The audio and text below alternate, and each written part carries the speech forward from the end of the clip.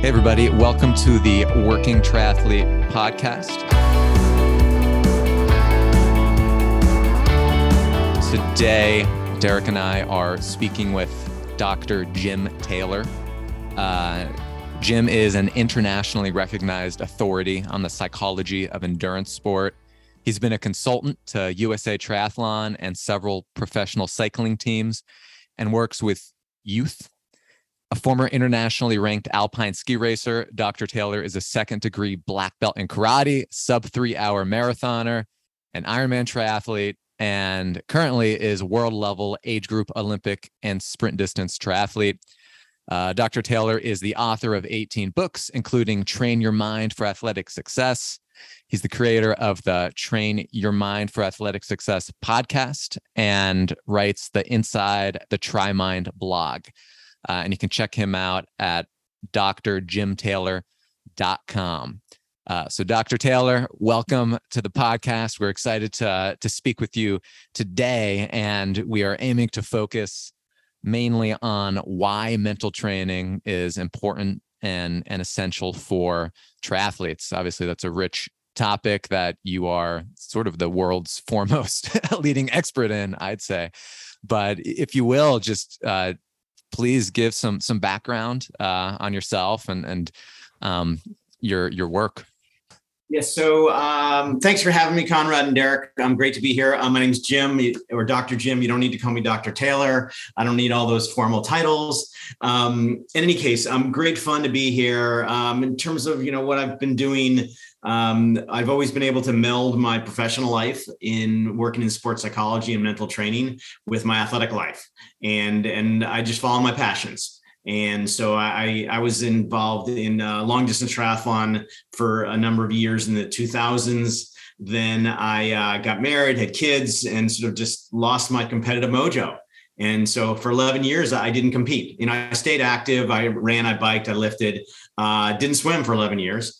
And then in 2019, just out of the blue, just without even thinking about it, I got the bug. And the tri bug again, and pulled out my triathlon bike, which had been in storage literally for 11 years. Got it tuned up. 3 weeks later, did my first Olympic distance, and I've been obsessed ever since. And just love the sport, love the community, love pushing myself again, having goals, and just seeing how good I can be. And I compete at the world level, but the way I put it is that I compete against the best in the world, but they're not too worried about me. So there are guys who are just genetic freaks, and they are just, I'm never going to beat them, but that's okay, because if I can get closer and be competitive with a lot of guys, it's just great fun. Absolutely. And so are you still riding that bike that you pulled out of storage 11 years ago? No. I'm a total tech geek and a gear geek. So as soon as I could, I got a new bike, and, an up-to-date one. And, I'm really into marginal gains. So any little thing that I think can make even a psychological difference, I will, I'll buy as long as it's not too expensive. I do have my limits, but I love my bikes and all the accoutrement that comes with cycling and triathlon, power meters and watches and platforms and all these other things. So it's all cool stuff. It is. I mean, that's a big part of triathlon. And you briefly alluded to the point that a good bike is one that you like is helpful from a mental perspective, just knowing that you're not giving up time on shoddy equipment or anything like that. That's certainly an important component of feeling mentally good during racing. But talking about marginal gains, I mean, one area that I don't think is a marginal gain is focusing on the mental side of things. And obviously, more than anybody about it. So, I mean, how important is the mental side of triathlon compared to the physical and technical sides? Yeah, well, that's a great question that I always start off with, and I ask that question of athletes. I've been asking that question of athletes for decades, and I sort of always take a poll, whether it's a group of athletes or an individual athlete I'm working with, and very few will say less important. Probably the majority say as important, but a very large proportion say the mental side is more important. And of course, given what I do for a living, I love that. But I'm also a realist that I don't even think the mental side is more important, because you can have all the mental stuff in the world, but you can't fake triathlon, as you well know. You can't fake running, biking, and swimming. And so you have to have the physical and technical components. But the mental side is an essential piece of the puzzle. And it's also a neglected piece of the puzzle. Because if you think about it, how many hours a day do your triathletes spend in training? Well, it depends upon their distance, but I'm assuming for anywhere from 5 to 6 to up to 20 or more hours for Ironman distance triathletes. It's a huge time commitment. But then ask, how much time do you spend doing mental training? And they sort of shake their heads and give this sort of embarrassed smile, and they say, like, they sort of sheepishly say, well, I don't know, not really any time at all. And that's not entirely true. So guys, I make a distinction between doing mental stuff and doing mental training. So doing mental stuff is every triathlete does things to motivate themselves, like joining the working triathlete and in the community that you support and support each other. Everybody tries to be positive when they're going through a tough patch. Everybody does their best to stay relaxed before the start of an open water swim. Everyone tries to focus on what they need to do to swim, to perform well. But that mental stuff is different from mental training. Just like going into the gym every couple of weeks and doing arm curls and a couple of sit-ups, that's not physical training. That's physical stuff. And so what I try to do is distinguish mental training and think about it. I encourage triathletes to think about it the same way they do their physical conditioning and their sport training, in that what makes conditioning, what makes triathlon training effective, as you guys do, is, first of all, it's comprehensive. It covers every part of physical performance. It's structured. Your athletes, I assume, don't just go to the pool and just swim around. I assume you have a very structured workout each day. It's consistent. They do it on a regular basis, and they put a lot of effort into it. And so that's what makes a physical triathlon training program effective. And the same thing applies to the mental side, to mental training. So, yes. So part of it is convincing athletes, the importance of carving out time for, deliberately practicing or honing the mental side of things. And, I know one article I read that you wrote, you talked about one reason triathletes often neglect maybe mental training, the type that we're talking about, is it lacks the concreteness of everything else that you just talked about, like going to the pool and knocking out 10 by 100. Like you can measure that. It's measurable. And especially with triathletes, there's this Strava phenomenon or this obsession with data, where if they don't track it and can't measure it, then they feel like it doesn't count. And obviously that is a huge mistake. So how do you convince athletes that it is important? Is there a way to track it? Yeah. So there are two issues you brought up. One is time. And the great thing about mental training is you don't need to spend 10 to 20 hours a week doing mental training. The vast majority of it you can incorporate into your swimming, biking, and run training. And so it just becomes a part of what you do that helps the quality of their efforts and makes it more bearable and more enjoyable. The second part is, what was the second part you asked about? Tangible, right. Mm-hmm. That is the biggest challenge. And so it's easy to go into the gym and put plates in the bar, and you can see the weight, you can feel the weight. You can see the numbers on your power meter. And triathlon is, if anything, an incredibly data-driven activity. And it's one that's also, as you suggest, sort of a great source of ego and pride as well, that you share out on Strava. What I try to do in my work is to make mental training tangible. So, for example, I start off, and hopefully we can do this in one of future podcasts, is I give them what's called my mental performance assessment. And you can think of it as like physical testing for the mind, where I go through this list of all the mental areas that I think are most important for triathlon success. And then I have them assess themselves on a 1 to 10 scale. And yeah, well, I can't wire people's brains and measure confidence and measure intensity or focus. We can't see it. We can't open up their heads, but we can attach numbers to it. And we can give triathletes things to do, because triathletes are doers. They want to do stuff to get better. And so what I do is helping triathletes understand that there are exercises, mental exercises they can do to strengthen their mind. And by making it tangible, because the hard thing, again, mental training is like trying to hold on to smoke. You can't. And so I try to make it tangible. And I do that in a couple of ways. First of all, I create a vocabulary. So instead of just saying, yeah, I get really worried or I start doubting myself before a race, I label that confidence. And then I define confidence and explain confidence. And all of a sudden, no, you can't touch it, but you can wrap your arms around it. It's like, OMG, that is what's going on with me. And from there, then I'll go, okay, so here are some exercises you can do in training. Yes, a few minutes away from training, there's some mental exercises that do require a little time away from training, but we're talking, 15, 20 minutes a week. So again, not a major invasion of time. And you call your company's the working triathlete. And well, that's exactly the challenge, is that there's only so much time in the day, and time is a zero-sum game. And it's our most precious resource because it's non-renewable. And so taking this approach of making it not time consuming and making it as tangible as possible. And I would love to see something like Training Peaks and Strava add more of a mental component to it, because it does play such a big role. So when we think about, mental training, and you just mentioned a lot of what you prescribe occurs while athletes are actually training,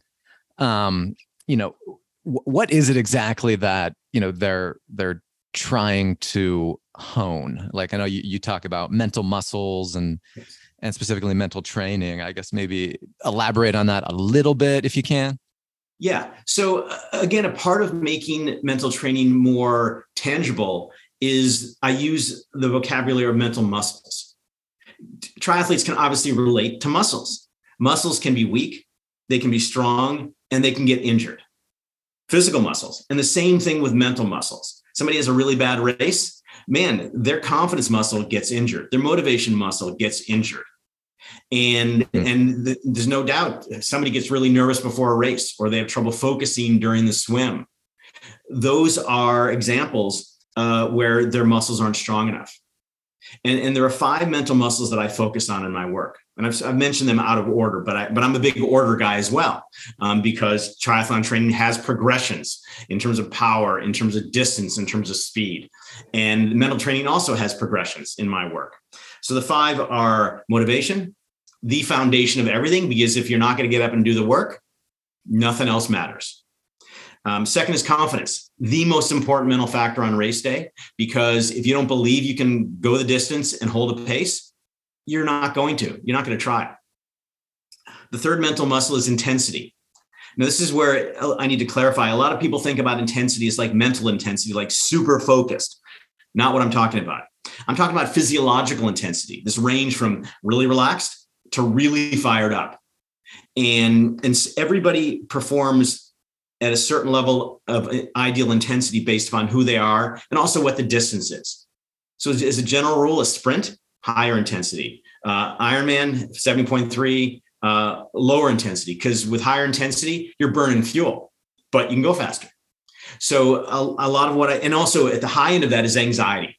And most triathletes are going to feel some level of anxiety before the race, whether it's because of the race itself or just the swim, swimming is inherently scary for most people, especially those who don't grow up with swimming. So helping triathletes find that ideal intensity and use mental exercises and tools to reach that ideal intensity. The fourth mental muscle is focus. The ability to focus effectively on what will help you perform your best in each discipline is essential. And it's so easy during the course of a triathlon, whether it's the heat, whether it's rough water, whether it's hills, whether it's, oh my gosh, my biggest opponent just passed me. What happens if I don't qualify for nationals or whatever it might be? All these things are really bad things for focus. So the ability to stay focused on what will help you perform your best is so important. And the last mental muscle is emotions. And emotions are probably the most powerful. And I think of the emotions this way in terms of triathlon, but also just for life. Because emotions are what drive us toward things and what drive us away from things. So, and one thing that I so appreciate about triathlon, especially as you get into longer distances, but even on short distance, is it peels back the onion of your emotional core. Like you can feel, as you guys well know, you can feel the most wide-ranging and intense emotions, good and bad, pleasant and unpleasant, positive and negative, all in one race. You know, everything from fear to anger, to frustration, to disappointment, to despair, to excitement, pride, inspiration, joy. And so being able to leverage those positive emotions and mitigate the negative emotions is so important, because ultimately, again, emotions are our fuel. And if we shut off the fuel line with anger, frustration, sadness, despair, fear, we're not moving forward. I like that comparison that, emotions are the fuel. And, we think about physical endurance, but just as important is, certainly mental endurance. And we know that things like willpower and discipline are finite resources. And one major obstacle for a lot of athletes, especially age group athletes who have careers and family and responsibilities, is sort of managing their emotional energy and their mental energy so that they can perform in all aspects of their lives. So, we're specifically talking about, why is mental training important for endurance athletes, specifically for triathlon and maximizing triathlon performance. But it seems like a lot of what you're talking about is just universally important, across the board, not just in triathlon, but also in life. Yeah, Conrad. It's a great insight on your part, and I always start off with triathletes I work with, and I'll say, like, this is not about triathlon psychology or endurance sports psychology or sports psychology. This is life, and everything I talk about is focused on giving people understanding tools to deal with life. And another thing I always emphasize when I first start talking about possibly working with an athlete is I have 3 goals with them.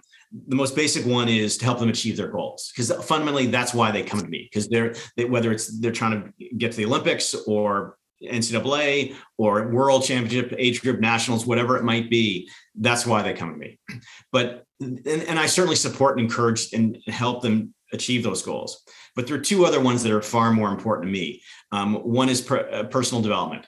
I want triathlon, I want endurance sports to help them become the best version of themselves. And so everything I talk about helps in that. And ultimately, mental health. And triathlon is a wonderful therapeutic tool. And, we've heard over the last 4 or 5 years, so many high-level athletes, from Michael Phelps to Naomi Osaka to Simone Biles to Kevin Durant, talking about their mental illness challenges, really. And so ultimately, everything I do is aimed at helping people become the most mentally healthy they can be, and using triathlon as a tool for that. Whereas the reality is sometimes people get into triathlon and keep going longer and longer, looking for something at the finish line, whether it's happiness, the absence of angst, whatever it might be, and you never find it at the finish line. And that was an important lesson for me in my triathlon life. One other thing I want to mention as well, in terms of thinking about mental training and the connection between mental training and physical training. So often people think of the physical side of triathlon, conditioning, injury rehab, nutrition, sleep, all those things over on one side, and then like mental training's over on the other side, away from it. It's like, we only deal with that maybe if there's a problem. But that's like saying, I'm not going to do conditioning until I get hurt. And so a lot of this is about prevention and preparation. Mm-hmm. And by using a lot of these tools and exercises, you strengthen the mind. So when you get into those real challenges during training or race, then you can overcome them. Oh yeah, one other quick thing as well is that talking about emotions, emotions are certainly psychological, but they're also physical. And I think the great example, again, firsthand experience, my first Ironman, Lake Placid a number of years ago, at around mile 65 or 70, I had an emotional crisis. And one thing I later learned was that it's very common, because the emotional crisis is you've been out there for, 4, 5, 6 hours, 7 hours, and you still have another 4 or 5 to go. But this is where that connection between the physical and the mental happens, because what I later learned, and I was able to get through it, but I didn't really understand it until after, was that an emotional crisis is often a nutritional crisis. Mm-hmm. And so one thing I learned in my later long distance races was that, first of all, I would prepare for that moment between 60 and 90 miles when pretty much everybody has that crisis by fueling well.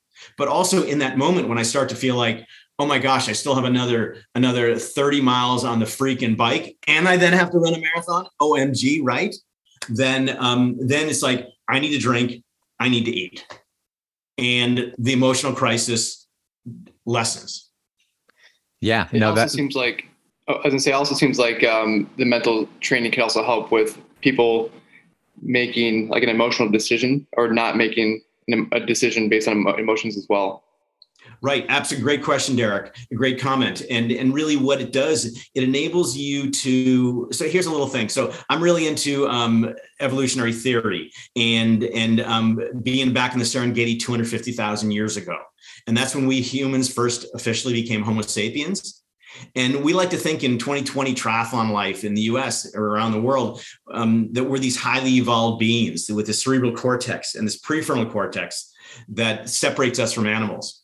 But we still respond to the world very much as we did back on the Serengeti 250,000 years ago or before. And so if we are wired that if we perceive a situation as a threat, like when we experience pain evolved for a very specific reason to ensure our survival. And so when we feel pain in our training now, our initial reaction is very primitive. We want to stop. Because in the Serengeti 250,000 years ago, if we felt pain, what was likely to follow was death. But now we want to feel pain. And that's why it's so important, as you suggested, Derek, to be able to sort of override those emotional and physiological instincts and be able to go, oh no, this pain is actually good. This means I'm working hard. This means that I'm progressing toward my goals. Mm-hmm.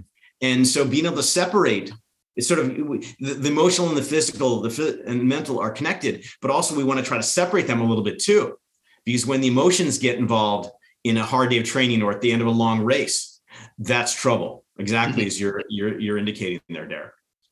So I know one instance when we think about pain, I know that you wrote a little bit about, trying to maybe categorize it in a certain way or recognize that, it isn't the same as necessarily even suffering.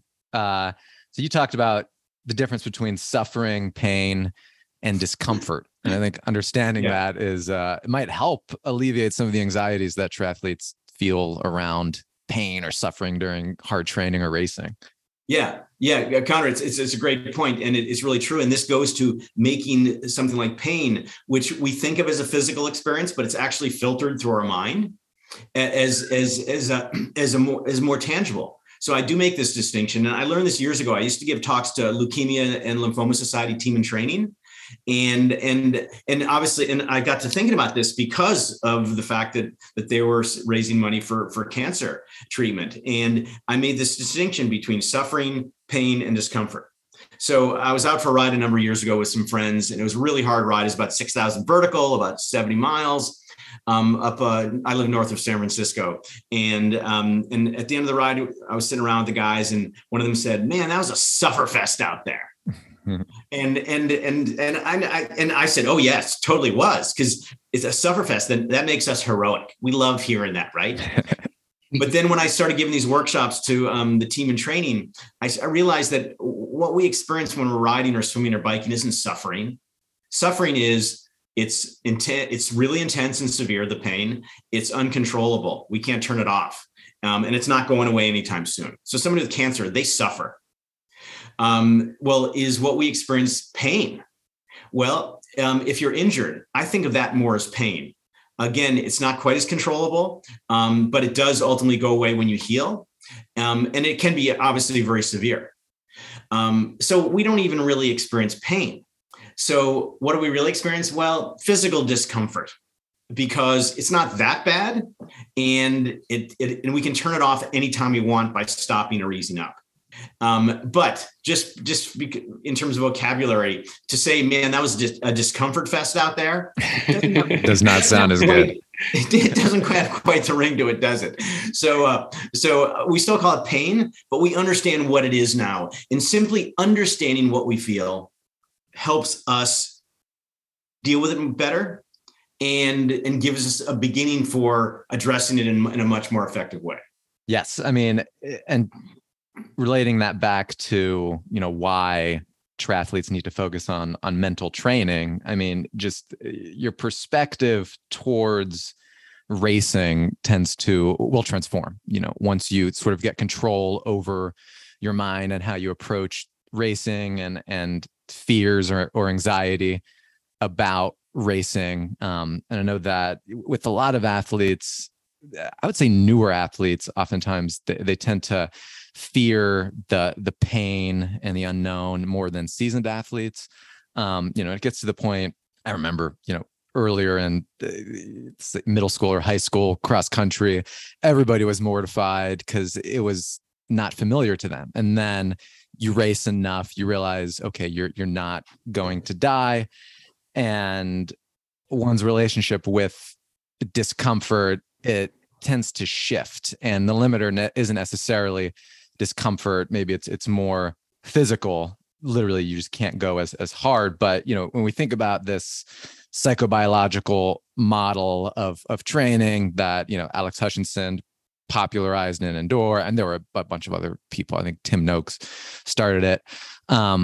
Clearly, the mind has a tremendous impact on performance, both in training and also in racing. And I mean, what's your perspective on maybe the mind's impact? Like, I know it's impossible to pinpoint this exactly, but I mean, what percentage of people's performance is limited by their mind? Yeah, that's a tough one to answer. It's tough to quantify, because the mind does play a significant role, and what percentage you portion out, the physical, the technical, the mental, that's really hard to specifically quantify. But certainly, for example, toward the end of a race, so much of that is mental, because we feel like, yes, there are times when triathletes just bonk.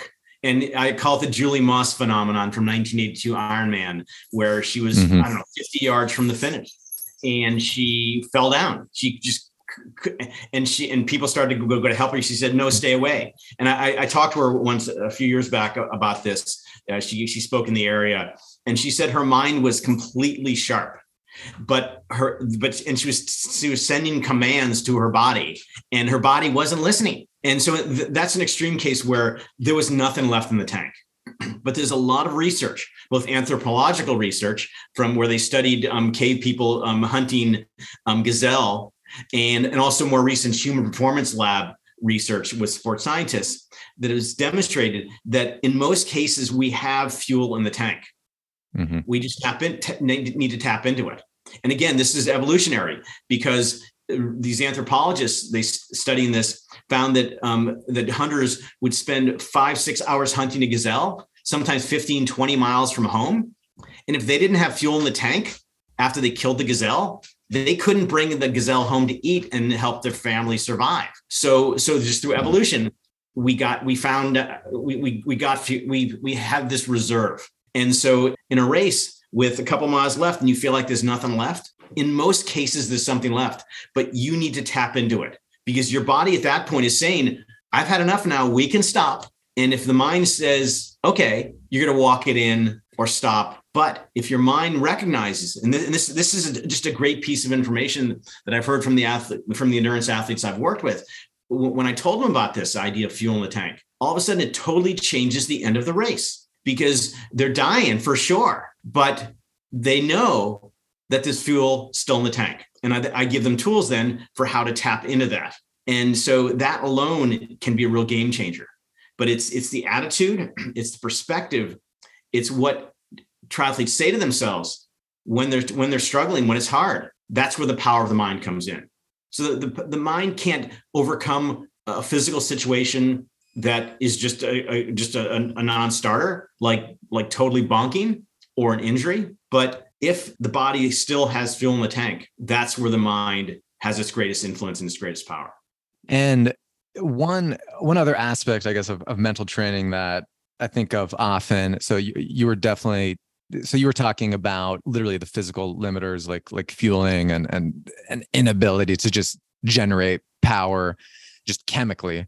But also, I mean, to what extent is mental training relevant for, I guess, sticking to the plan? Or one thing that we really talk about with our athletes and where mental strength sort of comes in is almost this ability to relax and to have a calm mind when you're racing, because then you're more efficient. And you were talking about the mental muscles, and intensity was one thing. And, you know, this concept of having, like, you can't focus ferociously for a long course race. You can't do a long course race functioning off of anger or anything like that. So, I guess maybe just talk briefly about the importance of mental training for pacing and approaching each race appropriately and using your mind to meet the demands specifically of the unique race and meeting the challenges therein. Well, one thing that mental training can do is create consistency and commitment. And those are two fundamentals to success in triathlon. I mean, you have to stick with the program. And what I found is if you stick with the program, you get stronger.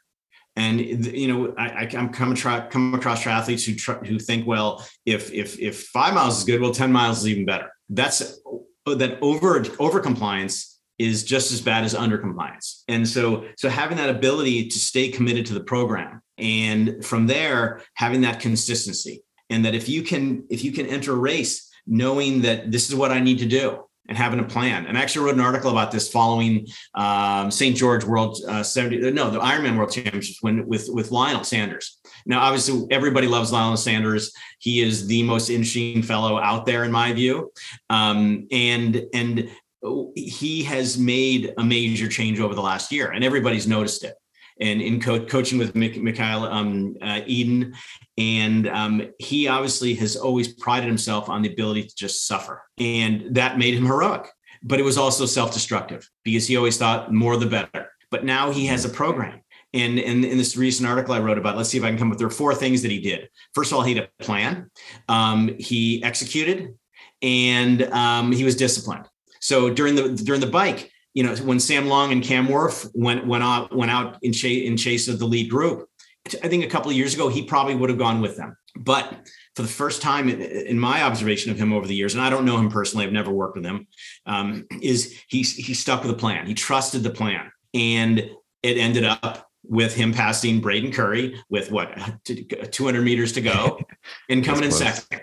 And if he had tried to gone out faster on the bike, he would have not had those legs. And so having mental training allows you to develop the confidence and the trust in the plan and in the execution, because there's so many things that go on during a triathlon, as you well know, that can cause you to go, oh my gosh, I need to go harder. I mean, getting passed by people. One of the great lines I remember from Ironman days is I was flying off the bike, and my response to that is, who cares? And I come from more of a running background. So for me, it's all about catching up on the real estate that I've got ahead of me.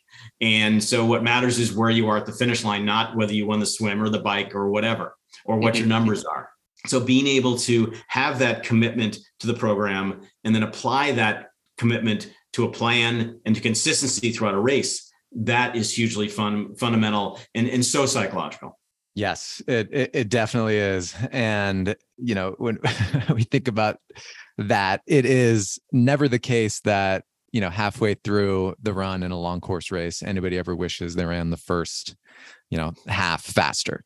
It's just not something that comes up. So yes, this importance of discipline and being patient is essential. I think one big aspect of the mental game, so to speak, or that you're talking about, is this importance of consistency over time and being patient and working on it in small doses. Because I know one big issue that a lot of athletes might have is they get hyped up for singular workouts, or it's almost like they don't ration their enthusiasm or motivation, if we're talking about the mental muscles, in a way that's wisely and that promotes consistency over the long term. And, oftentimes, new athletes will reach out to us and they want us to coach them or want to join the team. And we're definitely welcoming, but, once in a while we'll get a call from somebody, and I always categorize this person as somebody who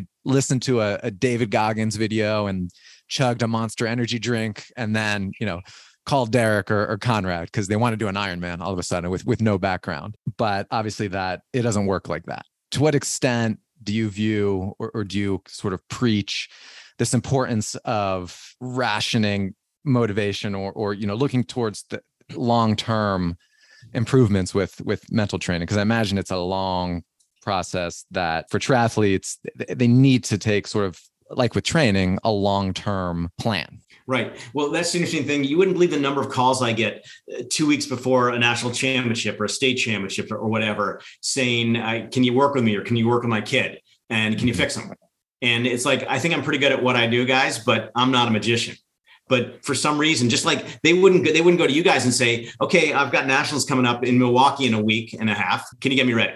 That's not going to happen because you guys aren't magicians either. But for some reason, people think that mental coaches and sports psychologists are, and we're not. And so, there's no magic. There's no quick fixes to anything in life that takes effort. And the same with mental training. And so usually what I suggest is that within, it takes, maybe 3 to 6 months to see meaningful change, but it's that ongoing commitment to the process that matters. Just like with the physical training you guys would do with your athletes. And so a lot of it is just sort of educating them, is like that there are no magic bullets. There's no magic pills. It's just like you put in the time, you do the work, and you will get faster. And so that is an attitude that's really important to instill, whether it's for the physical side of training or the mental side. And so I know we spoke briefly about Lionel, and I know that you sort of looked at him and had some observations when it came to him sort of honing his mental game. But do you have any other examples of triathletes, either ones who you've worked with who have 100% benefited from mental training? Due to confidentiality, I can't name names. Sure. But for so many of the triathletes who come to me, they have the physical capabilities to achieve their goals, but for some reason they can't seem to get there. Mm-hmm. And sometimes it's deeper stuff, like fear of failure, perfectionism, being too focused on results, because part of all the data-driven aspects of our sport is results and rankings and qualifying for different races. And a lot of times I'm helping triathletes just get stronger mentally with these mental muscles, giving them a bunch of mental exercises and we can talk about a few of those in a bit, but also just helping them establish the right attitude.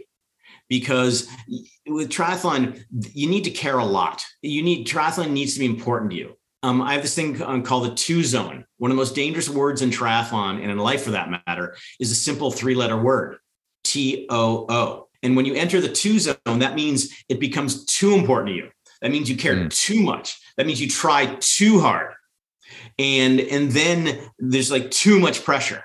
And so a lot of it is just perspective, because, the people who you work with, and at least some of the people I work with, they're not going to be Olympians. They're not going to be professional triathletes. They're not going to win Kona, but it's so easy to get wrapped up in the results because everybody's got the cool bike. At least is what they perceive. Everybody's got the cool bike. Everybody's got the incredible suit and the aero helmet and all this stuff.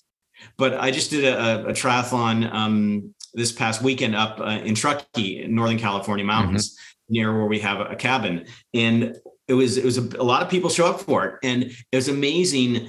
There were people out there on beater bikes, on mountain bikes, with baggy shorts, with surfing wetsuits. And I love that, because that's what triathlon is about. It's not about looking cool or going fast. It's just about being out there with a bunch of other people and in a beautiful place and doing the best you can. And the irony, Conrad and Derek, about that is that if you focus on just going out there and having fun and doing the best you can, you're more likely to get the results you want as well. Because there are people out there like myself. I'm super competitive. And I get great joy and satisfaction out of just training hard and having a great race. But yeah, I want to see how good I can be compared to the top guys in the field in my age group.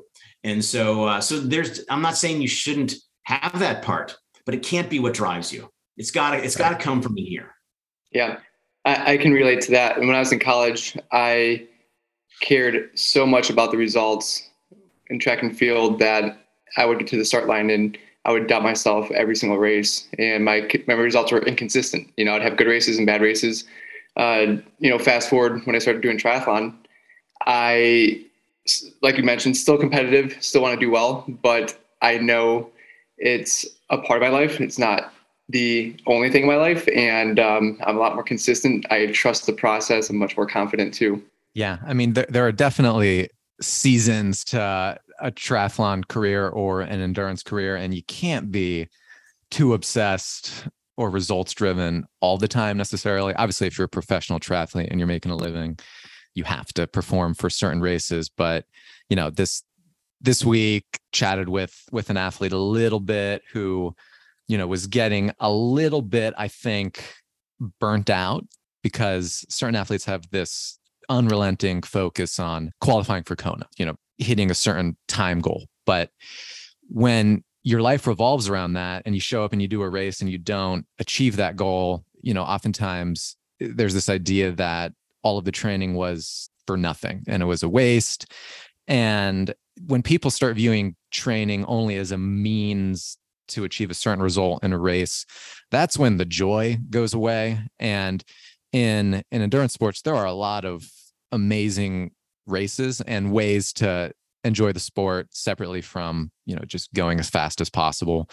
I'm thinking about the gravel racing or Norseman. So, one recommendation was targeting a fun, a race like Norseman, where the goal isn't necessarily going as fast as possible. It's just completing it or enjoying the race. But to underscore the main point of what I'm saying is you have to find, I think, meaning in the process, and you have to find enjoyment in the process. And sometimes, especially for athletes who have full-time jobs and who have other things going on, and it's good to have other things going on, but if you have other things going on, you need to kind of take a measured approach to training. And, there are certainly seasons where you need to be appropriately focused, and it's okay to be, I don't want to say obsessed, but pretty much obsessed for, a couple months or something, or if you want to make a go at a race. But what you all are saying, just this concept of enjoying and finding meaning in the process is important for sure.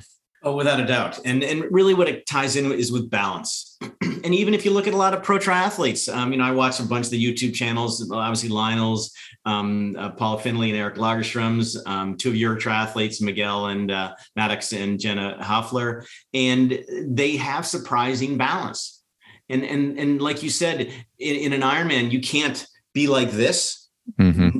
totally blinded the entire time. It's just you're burning psychic energy that you need to preserve. And the same holds true over just your triathlon overall efforts, your training program. You can't be just so narrowly focused on it all the time. Your brain will explode and you'll burn out for sure. And so there are times, yes, when it's time to do a swim or bike or run workout, then yes, you bring the focus in, you bring the energy in, you bring the passion in. But then on other times, when the workout's done, then you go do your job and you hang with your family or you do whatever else you enjoy doing. And that balance actually enables your body and your mind to rest, rejuvenate, and refuel and get that mojo back. And because one of the hardest things, especially the longer the distances, but it's even, with an Olympic and sprint distance that I'm doing now, it's easy to get burned out because, you're not doing it over quite as long a time, but you're putting in it's the pedal to the metal, the gas is to the floor. And so you're burning a lot of fuel, whether it's over the course of a week of training or a one workout or a training block. And so being able to sort of keep perspective and have some balance and be able to turn it off, then that's only good. It's only positive, and it's only going to help you ultimately get where you want to go. Mm-hmm. So I guess we're sort of getting at this concept that maybe one component of mental training isn't necessarily just always focusing inward and trying to maybe improve the mind, but it's also curating a life that maybe can help mental health, or creating a schedule or life that will enable you to, I guess, enjoy the sport more, and which should also potentially enhance performance. So maybe developing a lifestyle that sets you up for success. Yeah, and not just success in triathlon, but success in life, because you have a job. Most of us have jobs, and we need to support our families or ourselves. And having the time and the energy to do that, and if you're training 20 hours a week or more with long distance races, it's hard to be able to be rested and focused in your work. And then if you have family, that's a whole nother story. If you're married or a partner, have kids, that's a whole nother challenge as well. And so it's finding that balance, and balance doesn't mean, 1/3, 1/3, 1/3 necessarily. It means that there are times when you devote it all to your family or all to your work, and times you are all into triathlon, and times when it's going to go in and out. And there are times when your triathlon training is not going to be everything it can be, and you can't do everything you need to, and you need to move things around. But that flexibility is really important to maintain that balance. And if you can find that, not only are you likely to enjoy the experience the most and also perform your best, but also, as Derek said, triathlon should be a part of your life, not life itself. And so all those experiences and joys that you get out of triathlon should ultimately fit into this global life of yours that includes a lot of sources of satisfaction and meaning and joy. Right. It's almost as if, so obviously one of our main topics is that we discussed on this podcast was, why is mental training important for triathlon? But it's almost like you can invert it and think about, well, okay, maybe the end isn't necessarily honing our mental tools to do well at triathlon, but it's, how can we use triathlon to better improve our mental state? Because, one of the main goals, I think, of depending on what philosophical school of thought you adhere to, is ultimately we want to manage ourselves better and navigate life with courage and grace and wisdom and competency. And it's almost as if the end should be achieving a useful and powerful mind. And then triathlon is almost like a path to actualize that. And that's even more meaningful than, maybe the opposite. You're absolutely right. And in a way, I mean, that's the end game, because there are three things that I strive for in my life. And this ties in exactly with what you're talking about. And it also is where triathlon is a key part of this, is that in my life, I want to experience three things. Meaning, I want there to be a purpose to my life. Satisfaction. So I want my efforts I want to feel good about my efforts. And then joy. Because if there's no joy in life, you know what, you gotta look in the mirror and maybe make some changes. because, we have one shot here. There's no dress rehearsal in life. Mm-hmm. And so let's get the most out of it we can. And triathlon can be a massively wonderful part of that. It can also be an impediment. But if we think higher order of achieving our triathlon goals, personal development, ultimately mental health, all those things tie into just who we are and the lives we want to lead. And the goal is to maximize not just performance in triathlon, but to maximize every aspect of our lives. And so mental training, as I talked about earlier, is not just about triathlon psychology, it's about life. And so being able to, one thing that my clients have always said to me over the years is, I use this, you taught me this thing about mental training for my sport, but I find I'm using that in my family, and I find I'm using it in my work, and it just makes life a whole lot better. Absolutely. And, it's definitely a privilege to, I think, have the ability to compete in triathlons, and a privilege to think about all of these things. And, it's certainly a privilege to discuss all of this with you. And we definitely thank you for coming on the podcast. And are there any other, just to, I guess, tie up this sort of first episode, are there any other items that you think we should cover as it relates to getting across this, the main point, which is, if you're a triathlete and you want to do well, it's good to focus on mental training? Yeah. Well, as I talked about earlier, we have these mental muscles, but they need to be exercised. Mm-hmm. And I also use a metaphor of a mental toolkit. So this applies very, very literally in triathlon with cycling. Is if you get a flat tire on a ride and you pull over and you don't have a spare, an inflator or a tire lever, or you don't know how to use them, because a lot of people have them on their bikes, but they don't know how to change the darn tire. And then they're stuck. And this is a great metaphor for life in triathlon, because triathlon and life are going to be filled with metaphorical flat tires. So it's not about whether you get the flat tires, it's do you know how to fix them? So a lot of my work is about helping triathletes create a mental toolkit. And the great thing about a mental toolkit, it doesn't weigh anything. You don't have to strap it to your bike. And yet there are these very powerful tools. And there are 5 very powerful tools that I use with triathletes. Let's see if I can remember them. Goal setting. So we are hardwired to respond to goals. As you guys well know, one of the great joys in life is setting a goal, working toward a goal, and achieving a goal.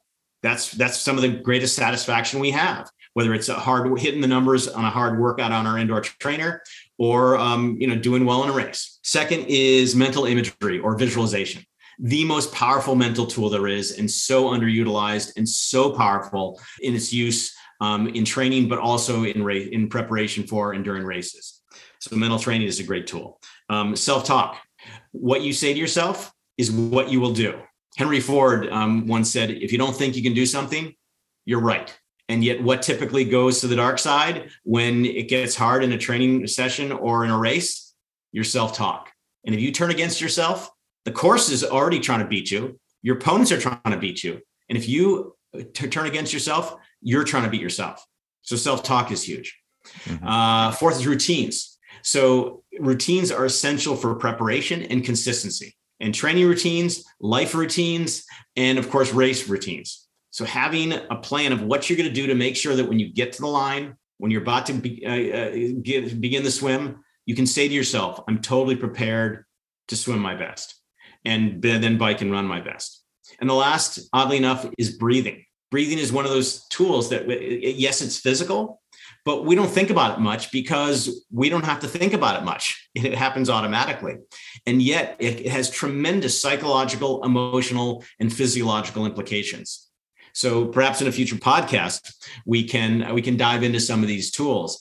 But the more you can have those tools in your toolbox and you know how to use them and when to use them, the more you can use your mind to get you through those tough places. Those are great. And there is so much to talk about. I mean, we could talk about all of this for a week, but I guess one maybe last thing to highlight when we think about the mental toolkit and this concept of self-talk. I know that in living back to Endure, Alex Hutchinson's book, one of his conclusions when he was asked, what is the one thing that athletes should focus on that could enhance their performance, sort of mental related thing that could enhance their performance. And he said, without a doubt, it's positive self-talk. I know we might talk about this in the future, but I guess briefly, what does that mean exactly? I often think of it as sort of mantras that you sort of repeat to yourself when you're working out or in the middle of a race. And unbelievably, those sorts of things can definitely help.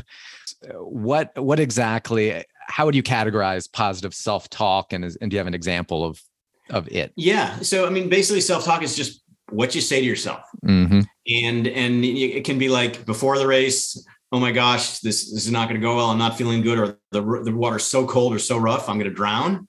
And I work with triathletes who panic on swims, which is not uncommon. And then during the race, being able to keep it going toward the end of a race, when you start to get tired, all of these things, it's about helping your mind take control and have dominion over your body. Mm-hmm. Because your body, again, through evolution, it doesn't want to do this because it hurts, and it doesn't know that this is not the Serengeti 250,000 years ago. So you talk about mantras. One thing that's really valuable in terms of self-talk, and a great tool, and a sort of a preparation tool as well, is to come up with a couple of phrases, maybe one or two, that toward the end of a race, when it's getting hard. And here's a great personal example. So Irving, Texas, multi-sport festival in April, you guys were there. Mm-hmm. And the run, and for the super sprint and the mixed relay, it's about 20 minutes-ish, depending on how fast you are, full gas. Oh yeah. 100% all out, no holding back.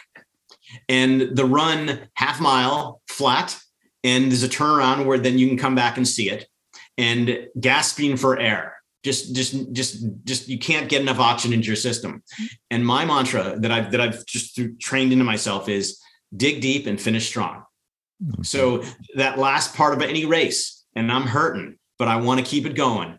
That's what I'm saying to myself. Dig deep, finish strong. Dig deep, finish strong. And that is sending a very powerful message to my body, keeping going, because I know I can get to the finish. But I want to get to the finish as fast as possible. And there's not that much longer to go. So that's a very simple, practical example of how self-talk can be so powerful toward the end of a race, which is the hardest part of the race usually. Yeah, it's not cheesy, but the mantras can be cheesy. Did you assimilate these into your training as well? Because one thing we try to get across is with our athletes is when you're specifically training for a race, you race how you train.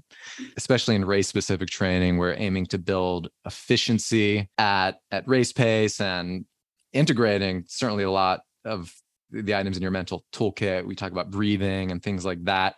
But so you also, I imagine, apply these mantras when you're training also? You don't just do something different on race day.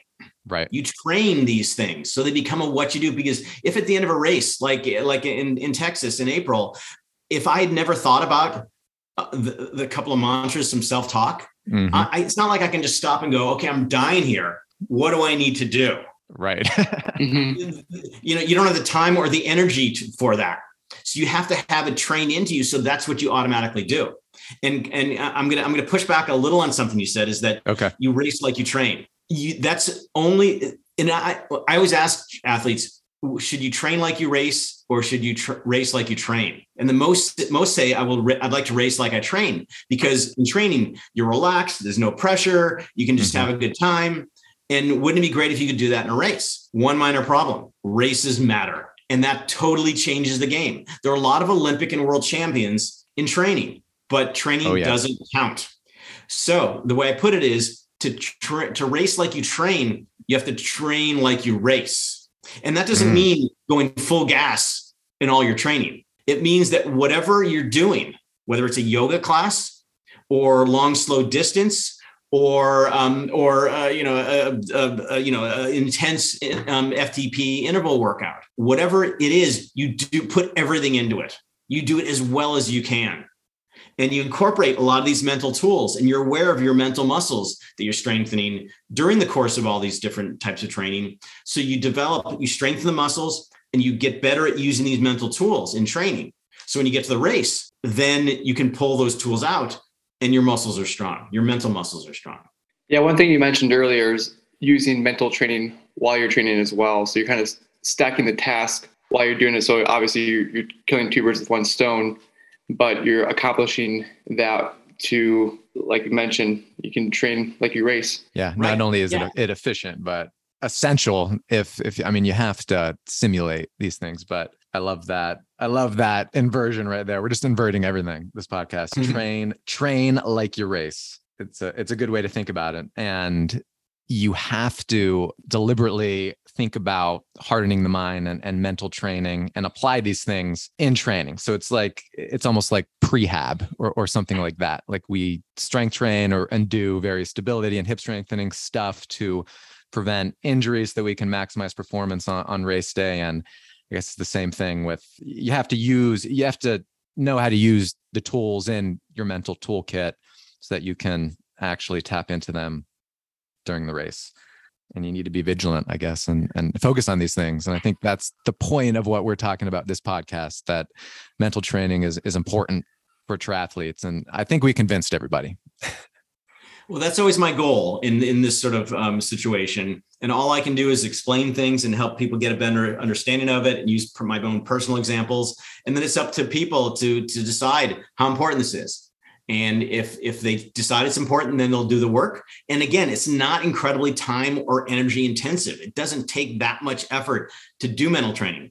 But just like you go into the pool with a particular workout, a particular goal, just like you go out on the track and on your indoor trainer with a specific thing you want to work on physically, same thing with mentally. I encourage triathletes that every time you do a workout, have a mental goal. And it might be to relax, to breathe. It might be to be positive. It might be to stay motivated. It might be to overcome pain more effectively so you can get more out of the workout.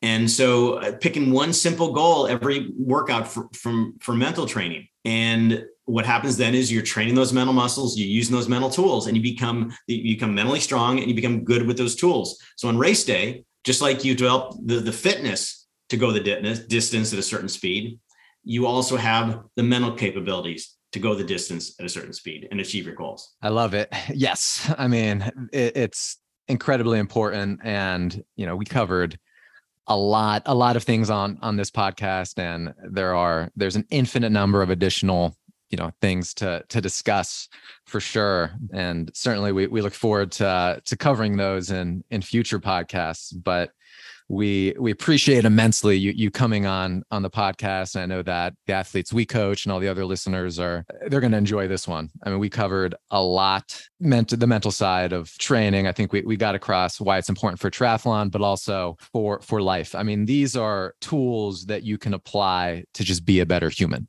So we're definitely excited about future conversations on that front.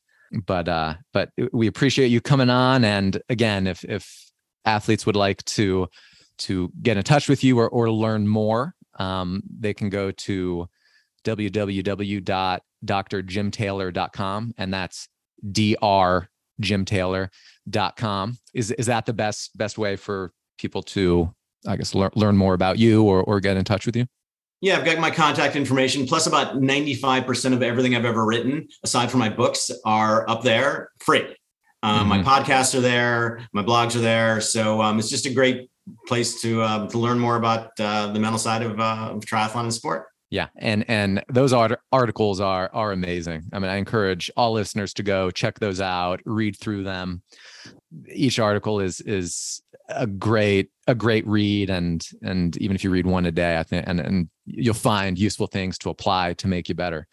But we certainly appreciate you coming on. And if anybody would like to get in touch with Derek or me, feel free to shoot us a line at info@workingtriathlete.com. Thanks, everyone. See ya. Thanks so much, guys. Appreciate it. It's fun.